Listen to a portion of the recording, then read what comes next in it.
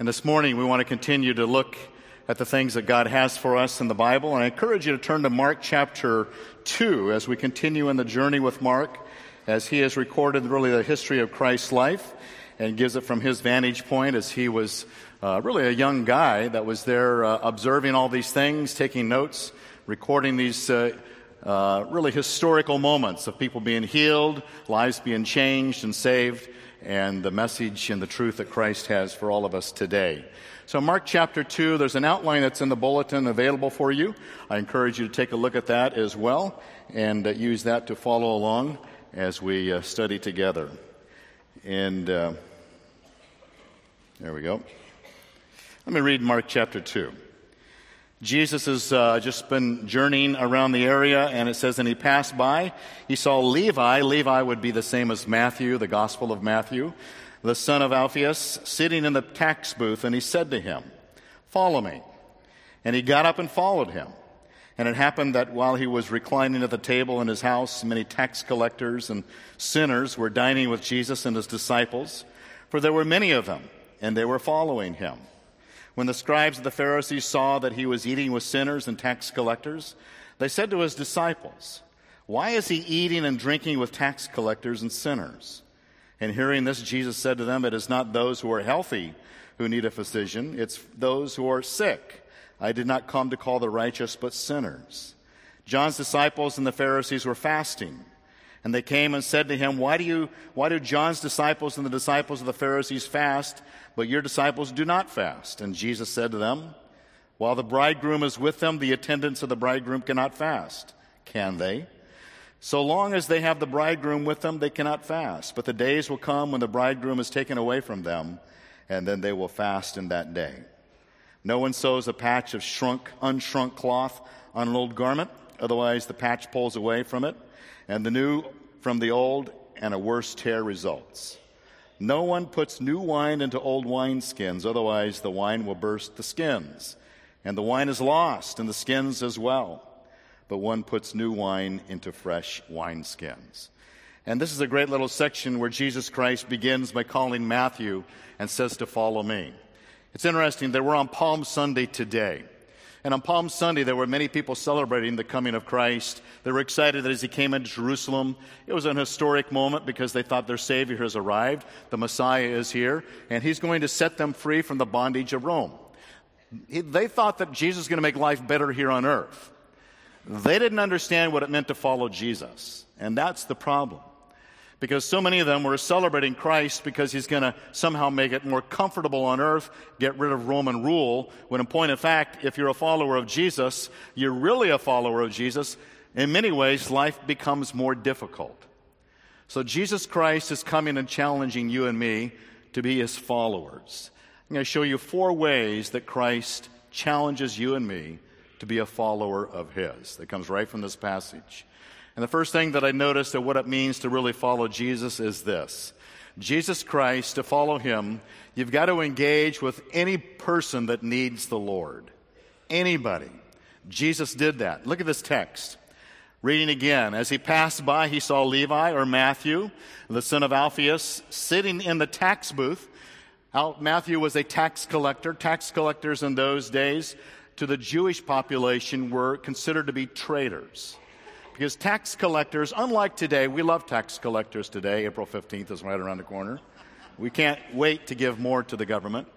But in those days, they resisted. And the reason they resisted because Matthew was a tax collector, probably he was one that in this particular area was able to receive tariff fees as people would come into that area.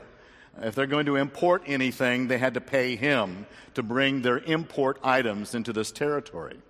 What tax collectors would do in those days is the Roman government would require X amount of dollars, or in their coin that they would use in those days, that had to be collected.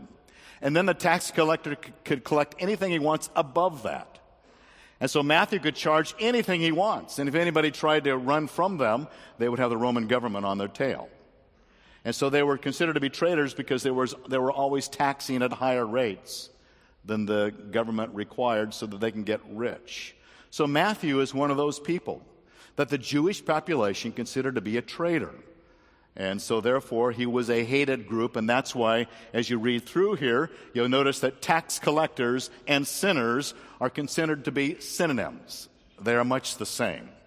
And so here, as we see again, he is in the tax booth. He said to them, "Follow me." And he got up and he followed him, and it happened that as he was reclining at the table in his house, and many tax collectors and sinners were dining with Jesus and his disciples, for there were many of them, and they were following him. The thing I notice about this that really captures my attention is Christ dining with tax collectors and sinners. That's the theme. He says, I want you to follow me, but I can't get you to follow me if you don't know who I am. I want you to understand who I am, so I will engage with you. I will dine with you. We will gather around the dining room table. In that climate, sitting at somebody's home, eating together with them is a high calling of hospitality. It was an immediate connection, probably deeper than maybe in our society today. And I noticed these things about signs of following Jesus based upon this text. That number one, if you're following Jesus, you leave behind your sinful past. It's in Luke chapter 5 that we notice that the way Luke records the same story is that Matthew left everything behind. You can't say you're following Jesus if you're still living in the sin of your past. That's not following Jesus. You can't say you're following Jesus simply because you say you're doing it, but you're never leaving behind your sinful past. Matthew left behind his sinful ways so he could follow Jesus. It's one or the other. There's no gray area there. And so that's one of the highest signs of following Christ. Also, you engage in a non-judgmental way in a setting to really connect with them. He never judged these tax collectors and sinners. You'll notice that he built on the common areas of interest. They would gather together around this table, and maybe they talked about the government. Maybe they talked about Rome, and maybe they talked about some of the sporting events. We don't know. But he connected with them at a level that made sense as Matthew gathered his friends who are tax collectors. He had a sphere of influence. He brought them to Jesus so that Jesus could connect with them. You love the person rather than judge the sin. You never see Jesus judging true sinners. He judged Pharisees who were self-righteous people, and justifiably so. But Jesus never judged the sinners. He didn't call me to judge the sinners. God has never, as I talk to our class on Wednesday nights, God has not delegated to you and to me a judgment of sinners. God has delegated to you and me a love of people who need Jesus. That's our obligation. I'm not here to force feed righteousness into sinful people. You bring them to Jesus for the forgiveness of their sins, and you support them for life change. You go along with them. Some people might say, well, it sounds like you're compromising sort of a relativistic, sinful, righteous living. Jesus gathered together with these people, and it's interesting to me, as he engaged with them, did not judge them, and many of them were following him. He was bringing them out of a past way of life into a new way of life, and that's what God does for us.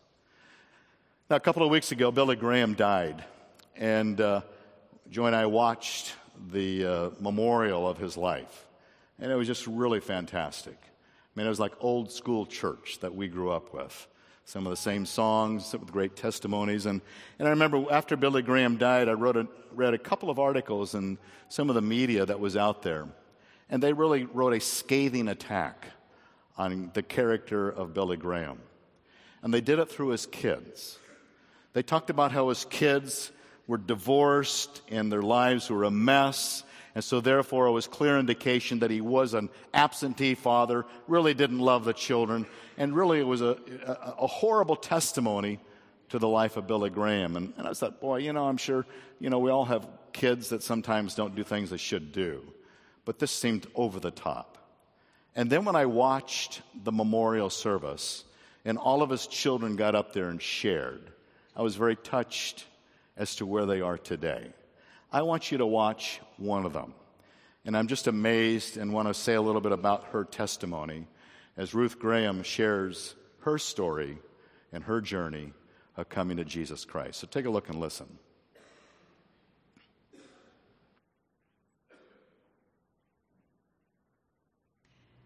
But I have my own Billy Graham story, so I'm going to tell you that one. And I've told it many times, and some of you have maybe heard it many times. But it bears repeating because, to me, it speaks to the essence of who my father was and is. After 21 years, my marriage ended in divorce. I was devastated. I floundered. I did a lot wrong. The rug was pulled out from under me. My family thought it'd be a good idea for me to move away, to get a fresh start somewhere else. So I decided to live near my older sister and her family, and near a good church. The pastor of that church introduced me to a handsome widower, and we began to date fast and furiously.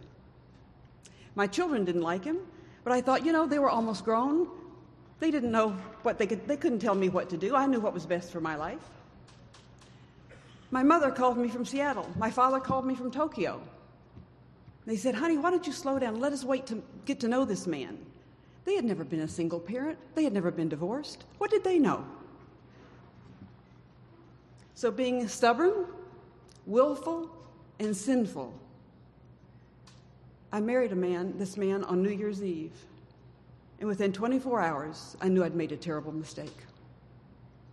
After 5 weeks, I fled. I was afraid of him. What was I going to do? I wanted to go talk to my mother and my father. It was a 2-day drive. Questions swirled in my mind. What was I going to say to Daddy? What was I going to say to Mother? What was I going to say to my children? I'd been such a failure. What were they going to say to me? We're tired of fooling with you. We told you not to do it. You've embarrassed us. And let me tell you, you women will understand you don't want to embarrass your father. You really don't want to embarrass Billy Graham. And many of you know that we live on the side of a mountain. And as I wound myself up the mountain, I rounded the last bend in my father's driveway, and my father was standing there waiting for me.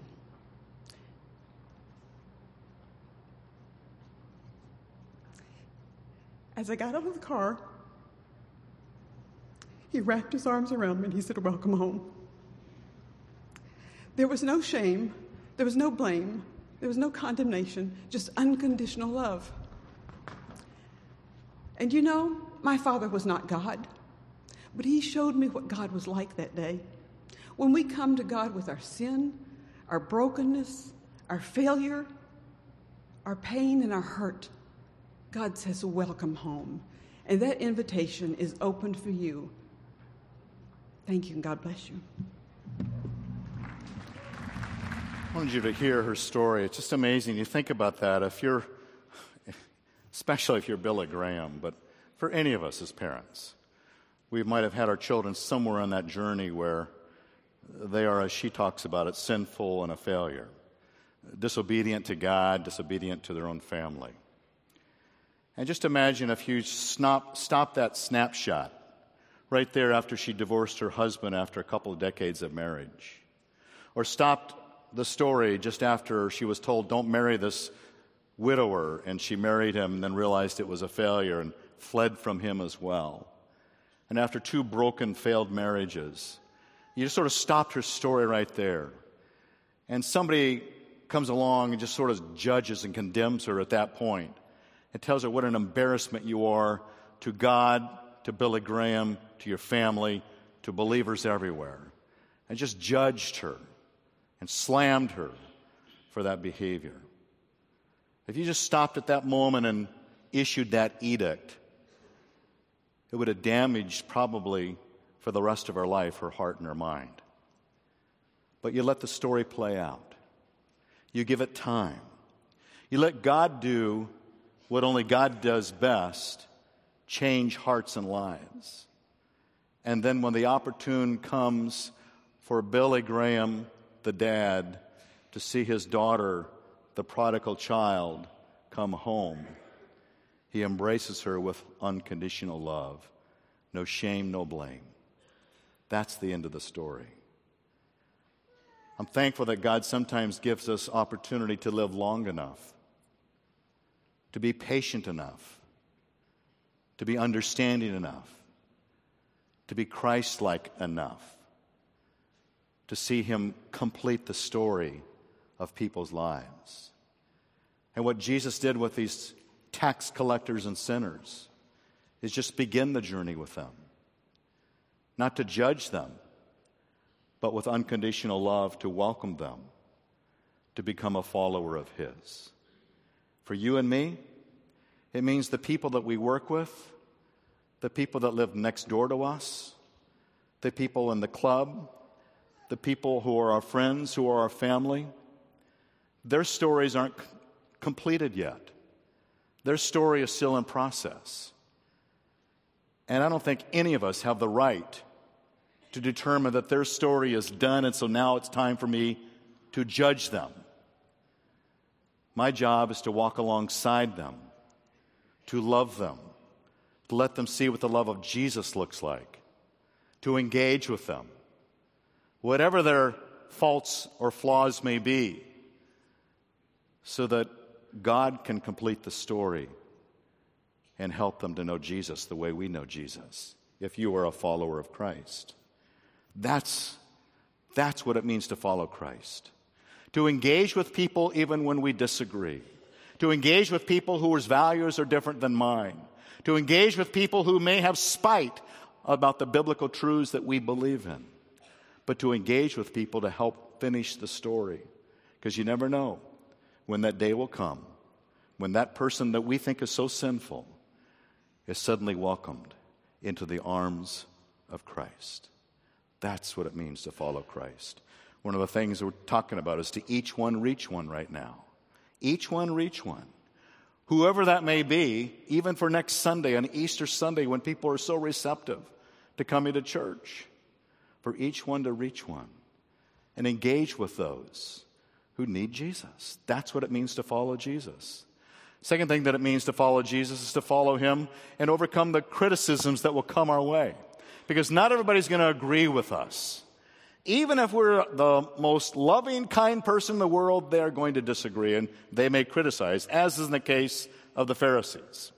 When the scribes of the Pharisees saw that he was eating with the sinners and tax collectors, they said to his disciples, "Why is he eating and drinking with tax collectors and sinners?" Sort of like the old story of, why does a bank robber rob banks? Because that's where the money is. Why does Jesus dine in the home of sinners? Because those are the people that need Jesus. And so there's a lot of people that love to pick apart the character of Christ as he might be displayed in us. I've been criticized for all kinds of things, from quoting Time magazine to my pants being too long to riding a motorcycle in Sandsvik Chapel. I've had lots of criticism. And when you're in a public arena, you sort of get a lot of attacks. But sometimes we have this mischaracterization of who Jesus is. As I grew up, this was the Jesus I always saw. That was the Jesus that I would see in somebody's living room, right? You probably have, some of you are at least close to my old age, so you can remember that Jesus. You would get wallet-sized pictures. Remember? You get wallet-sized pictures of this Jesus right here. And every time I look at that picture of Jesus, I think he's very, very holy, very sanctified. I'm not sure I can ever approach him. Then there's this Jesus. This is the Jesus that when I look at him, I hear the words, "I'm so disappointed in you, David." Don't you get that? He's just sort of casting down, "Oh, if only you were better. If only you could improve. Shame on you. I hope you improve. I'll love you when you get better. But in the meanwhile, keep your distance." And I love the little goat thing there. You know, some people are like that Jesus and always kind of looking down. Here's the Jesus that was gathered with Matthew and the other tax collectors and sinners, as they are said. They're having fun. I like this Jesus. I want that Jesus in my life. That Jesus that actually smiles, not criticize. And there's going to be people that are going to criticize because he's hanging out with these ne'er-do-wells. That's okay, because you are only living one life and you have one chance to reach people for Jesus. Imagine if Jesus lived today. If Jesus lived today, this is who he'd be hanging out with, right here. And he'd have a little tattoo there, a heart, Father with a cross in it. And if Jesus walked into our church and began preaching looking like this, how many of you would take out the registration card and write your anonymous note of criticism? But these are the people, I don't know their hearts. I don't want to judge on the outside. But my guess is they're not going to go to church the next day. But I think that's the equivalent of today, of what Jesus was doing in that day. That we have an opportunity to reach people that need Jesus Christ. And I'm not here to judge them. I ride a motorcycle and sometimes have been seen sitting with a guy who has a beer and some guys with a cigarette. And frankly, if they need Jesus, I'm supposed to love them. I'm not supposed to separate from them. So, if you're a follower of Jesus, you engage with those that need Jesus. If you're a follower of Jesus, you overcome the criticism of those that don't like the way you engage with people who need Jesus. And if you're a follower of Jesus, then it means your faith thrives. Your faith thrives from your identity in Christ and who He is in your relationship with Jesus that's personal and intimate, and it's not based upon performance. It's not based upon what you do. Here, notice the next section of the scripture. John's disciples and the Pharisees were fasting. Well, they are called to fast. Sometimes they believe that on the Day of Atonement, once a year, they are called to fast. They're certainly to have a Sabbath rest, and it may be fasting from food as well. And Leviticus talks about that. But what the Pharisees did over here, the Pharisees decided fasting maybe once a year is not good enough. If you're really good, you will fast every Monday and Thursday. So the Pharisees put into the way people lived a new law, an edict that says, you've got to fast every Monday and Thursday. And if you're not doing that, you're not really as righteous as you should be. So they have a standard of what righteousness looks like. So then they come to Jesus and they said to him, why are John's disciples and the disciples of the Pharisees fasting, but your disciples do not fast? And Jesus said to them, well, while the bridegroom is with them, that's Jesus is the bridegroom, where the bride is the church. The attendants of the bridegroom cannot fast, can they? And then he continues, so long as they have the bridegroom with them, they cannot fast. But the days will come when the bridegroom is taken away from them, and then they will fast in that day. I think one of the essence of what I would take from that for practical application today is that I don't base my following Jesus on performing well for Him, fasting on Monday and Thursday, sort of these new rules of how people should live their lives. My following Jesus is based upon my relationship with the bridegroom as a bride that loves the bridegroom, that comes out of a relationship with Him, not what I do. And a lot of people like to base it upon what they do, not the relationship with Jesus. That's personal. We sort of look down upon those that don't sort of live the life the way we think they should live their lives. So we got these rules and regulations and sort of these ethics and mores of how people should live if they're really, really, really a good Christian. And Jesus says, I'd rather have just a personal relationship. I'm the bridegroom. I've not been crucified. I will be resurrected. And that's what he's talking about. I will be crucified someday, but while I'm here, enjoy me while you have the opportunity. Now, I mentioned that Matthew has a story. I'm going to invite Matthew to come back up here. Matthew is one who has been following Christ, but he's been doing it on and off the football field. And here's Matthew number 18 on the field. He's all pro and 2 Super Bowl champion teams that he's played on. And I still remember the day, and Jackie remembers it well, that you were the 5th round pick of the New England Patriots, and Robert Kraft calls you up and invites you to be part of the team 10 years ago. And here God has blessed you 10 years later. And just amazing how God has done a good work in your life. Help us to understand a little bit of what it means. You're on this big platform. People around the world are able to see you at work. And I suppose sometimes they don't like the way the Patriots play, but you're a follower of Christ on the field, in the locker room, and outside football as well. Tell us what it looks like for you as an NFL player walking and following Christ. Well, good morning, Calvary. It's always good to be home here. Pastor Wakely and Pastor Dave, thank you for this opportunity. It's an interesting question. I know that we've kind of discussed it. And I know we all have different mission fields. Wherever we work, wherever we live, whether we're in school, on the job, it's our mission field. And my mission field just happens to be in an NFL locker room and on an NFL football field. But the challenges there are the same that as the challenges that all of us face. You talk about engaging different people groups for the gospel and the message of Christ. Well, an NFL locker room is a very unique place. There are a lot of different things going on, shall we say. So I know for me coming in as a young believer, 22 years old, it was a very eye-opening experience. And I really was quickly introduced to what it looked like when Jesus was hanging out with the tax collectors and the people of his day that people probably said, hey, I don't know about that guy. There were a lot of those guys around. So, but it quickly taught me that, listen, at the end of the day, regardless of who we are, what we've done, where we've been, where we're going, all of us have a need for Jesus in our lives. All of us need his saving grace in our lives. And it doesn't matter how you view someone. The Bible tells us we've all been made in the image of God. So therefore, we all have the same basic need for salvation and the need for Christ. And I learned to engage with people in different ways. I think the best way for me has always been building relationships. In an NFL locker room, the way you do that is by how you work and prepare and come alongside a guy and try to just build a relationship with him. And that's been just a joy for me. Guys that I never would have met. Growing up here in Orange County, I've been able to meet people from all over the world, even had a teammate from Germany. And it's been such a tremendous opportunity for me. You talk about the critics. Obviously, there are going to be critics involved for all of us. People are going to feel differently about how we represent the gospel, how vocal we are about our faith.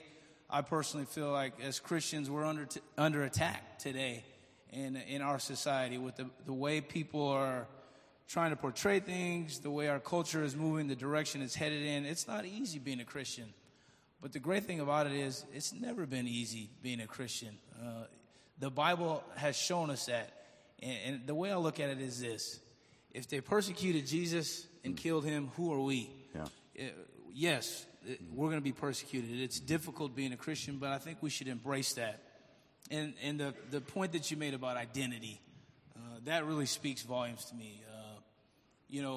I've been able to experience a great deal of success professionally, and I've been around people who have reached the mountaintop, so to speak, in their professions, but you still see people without Christ searching.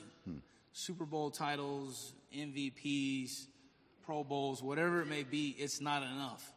And I think for us as Christians, we can anchor ourselves in what Christ did on Calvary. Paul writes in Galatians 2:20, I have been crucified with Christ.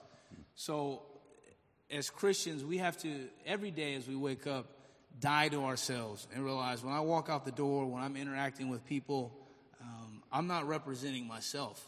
I'm representing Jesus first and foremost. And I think for me, that's been great.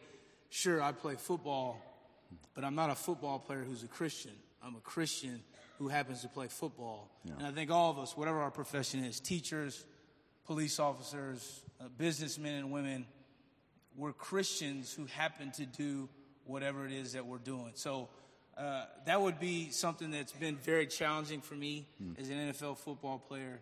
People want to tell you, hey, you're great, this, you've won that, you've accomplished this and that. Well, at the end of the day, none of that matters. Yeah. My role as a servant of Jesus Christ is ultimately what's going to matter at the end of the day. When I die and I go to meet my maker, he's not going to say, hey, you guys lost that Super Bowl to Philly. He's not going to be concerned with that, which I'm very excited about. So that identity piece is really big. For all of us, no matter where we are in our walks with Christ, having a firm grasp and understanding of who we are in light of what Christ did on Calvary is huge, and it's huge in an NFL locker room. Unfortunately, I see men struggle with that, but it's my mission field. So I feel like I'm one of the missionaries been sent out to the Siberian tundra over there in Boston, and trying to share with men in the locker room. All right. Well, Matthew, we are so pleased to see you faithfully. Here you are in the field. You play, and then you pray with guys that you've played against and probably hit them as hard as you could, and then you come and pray together. So it's a beautiful thing. It's a beautiful thing. Sometimes as a pastor, you think, could I hit them as hard as I want to? And then, no, I wouldn't do that. But in any case, we're so pleased for your life, going back there and then meeting a beautiful wife like Shazad, Dr. Slater, as she is. And so we're so pleased for your two little kids as well, that God has blessed you and your real testimony to Jesus Christ. So thank you for all your good work and your faithfulness. Yea, these 10 years, and some people kind of get sideways as they go off that journey, but God's kept you centered, and I think your wife's going to help keep you centered as well. Absolutely. So we're glad for that. So thank you, Matthew, for sharing a little bit this morning. Thank you, Pastor. Okay, Appreciate let's give him a hand. Thank you.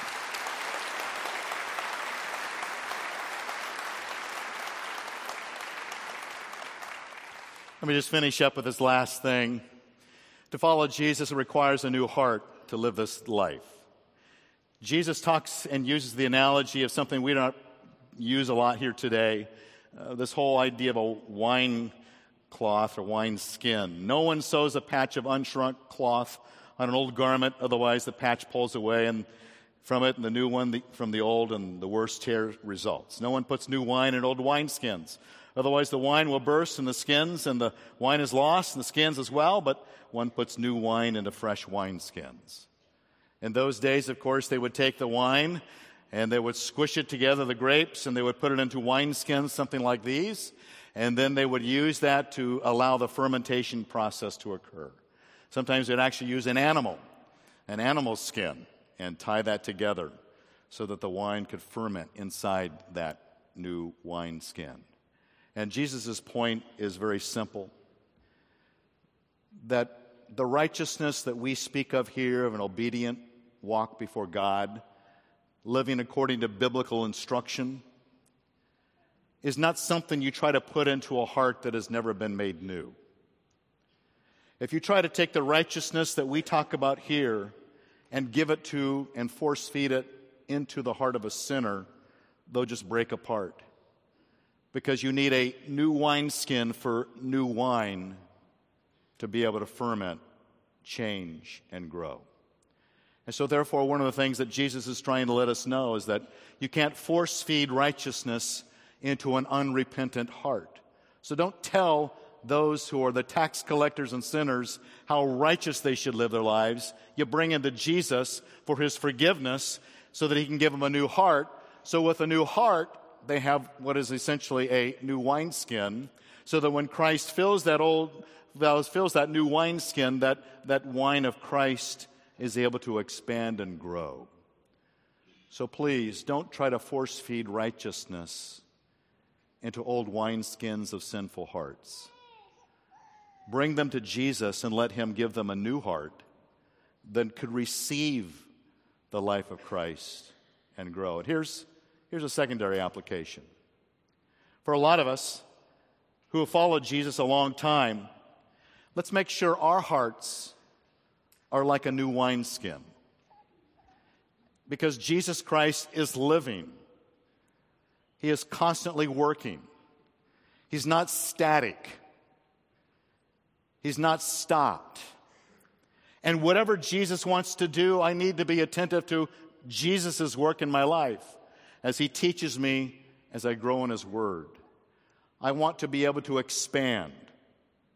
When Christ does something in my life, and it's maybe different than what I've ever done before, or maybe what I'm experiencing is more challenging than everything I've ever had to experience before, and I like the way it used to be, but now things have changed, I need to be able to expand with what Christ is doing, not hang on to the old wineskin of the past.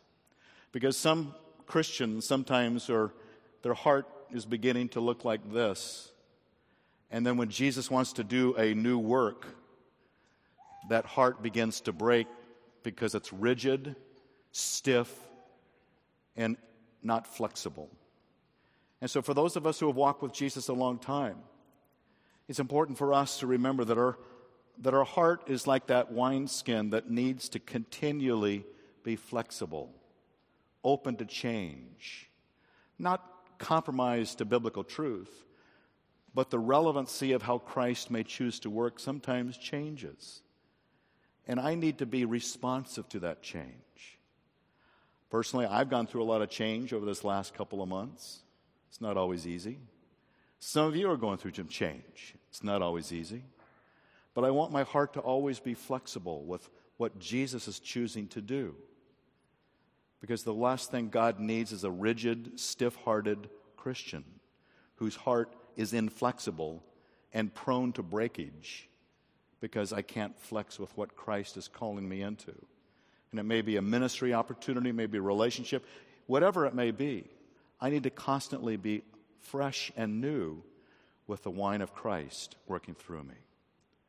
So I invite you into that, and I invite anybody who needs to come to Christ for his salvation. As Jesus said, truly, truly, I say to you, who hears this word and believes in Jesus and God who sent me, Jesus said, has eternal life, does not come into judgment, but is passed out of death and into life. This new life is what Jesus offers all of us. So I invite you into that new life if you've never believed in Jesus. We're not asking you to sort of force righteousness into a heart that's not ready. You've got to come to Christ and he'll give you a new heart so that his life can live out through you. So we invite you to do that. And even as we worship now, I'm going to invite the band to come on up. We have these communion tables set around. If you'd like to take communion, to remember the body and the blood of Christ, it's just remembering him. It's not gaining favor with God through that. It's just remembering that he died for me and his life is for me. And I want to stay fresh and current with the life of Christ today. Take the communion. We also invite you that, especially with Easter coming up, who is it that you would like to invite to come to hear the Easter message next Sunday? We have over here on the wall a prayer wall of names that people have put in the past. And I invite you, even as we worship during this last closing segment, to come up here and write down a name of somebody that needs Christ, someone that you might engage with this week, someone whose life is probably not living the life the way you think they should or the way the Scriptures teach, but that's beside the point. We're called to love them and let Jesus change them. So I encourage you to come over here and even write their name on there and pray for them. And let that be more of a tangible way of saying, yes, I want to reach this person and engage with them for the cause of Christ. Each one, reach one to bring them to Jesus Christ. So let's pray as we worship together. Help us, Father, as we come before you. And we come to worship you. We come to honor you. God, help us to walk the walk that you've called us to live, that is following Christ. That means we engage with those that need Jesus. We overcome the critics that don't always like the way we do things. But we understand that a relationship with Jesus, not the performance of our lives, so that we can bring people to Christ, to give them new hearts, new wineskins that breathe and grow with a living, resurrected Savior, Jesus Christ. Help us as we worship you now. In Jesus' name we pray. Amen.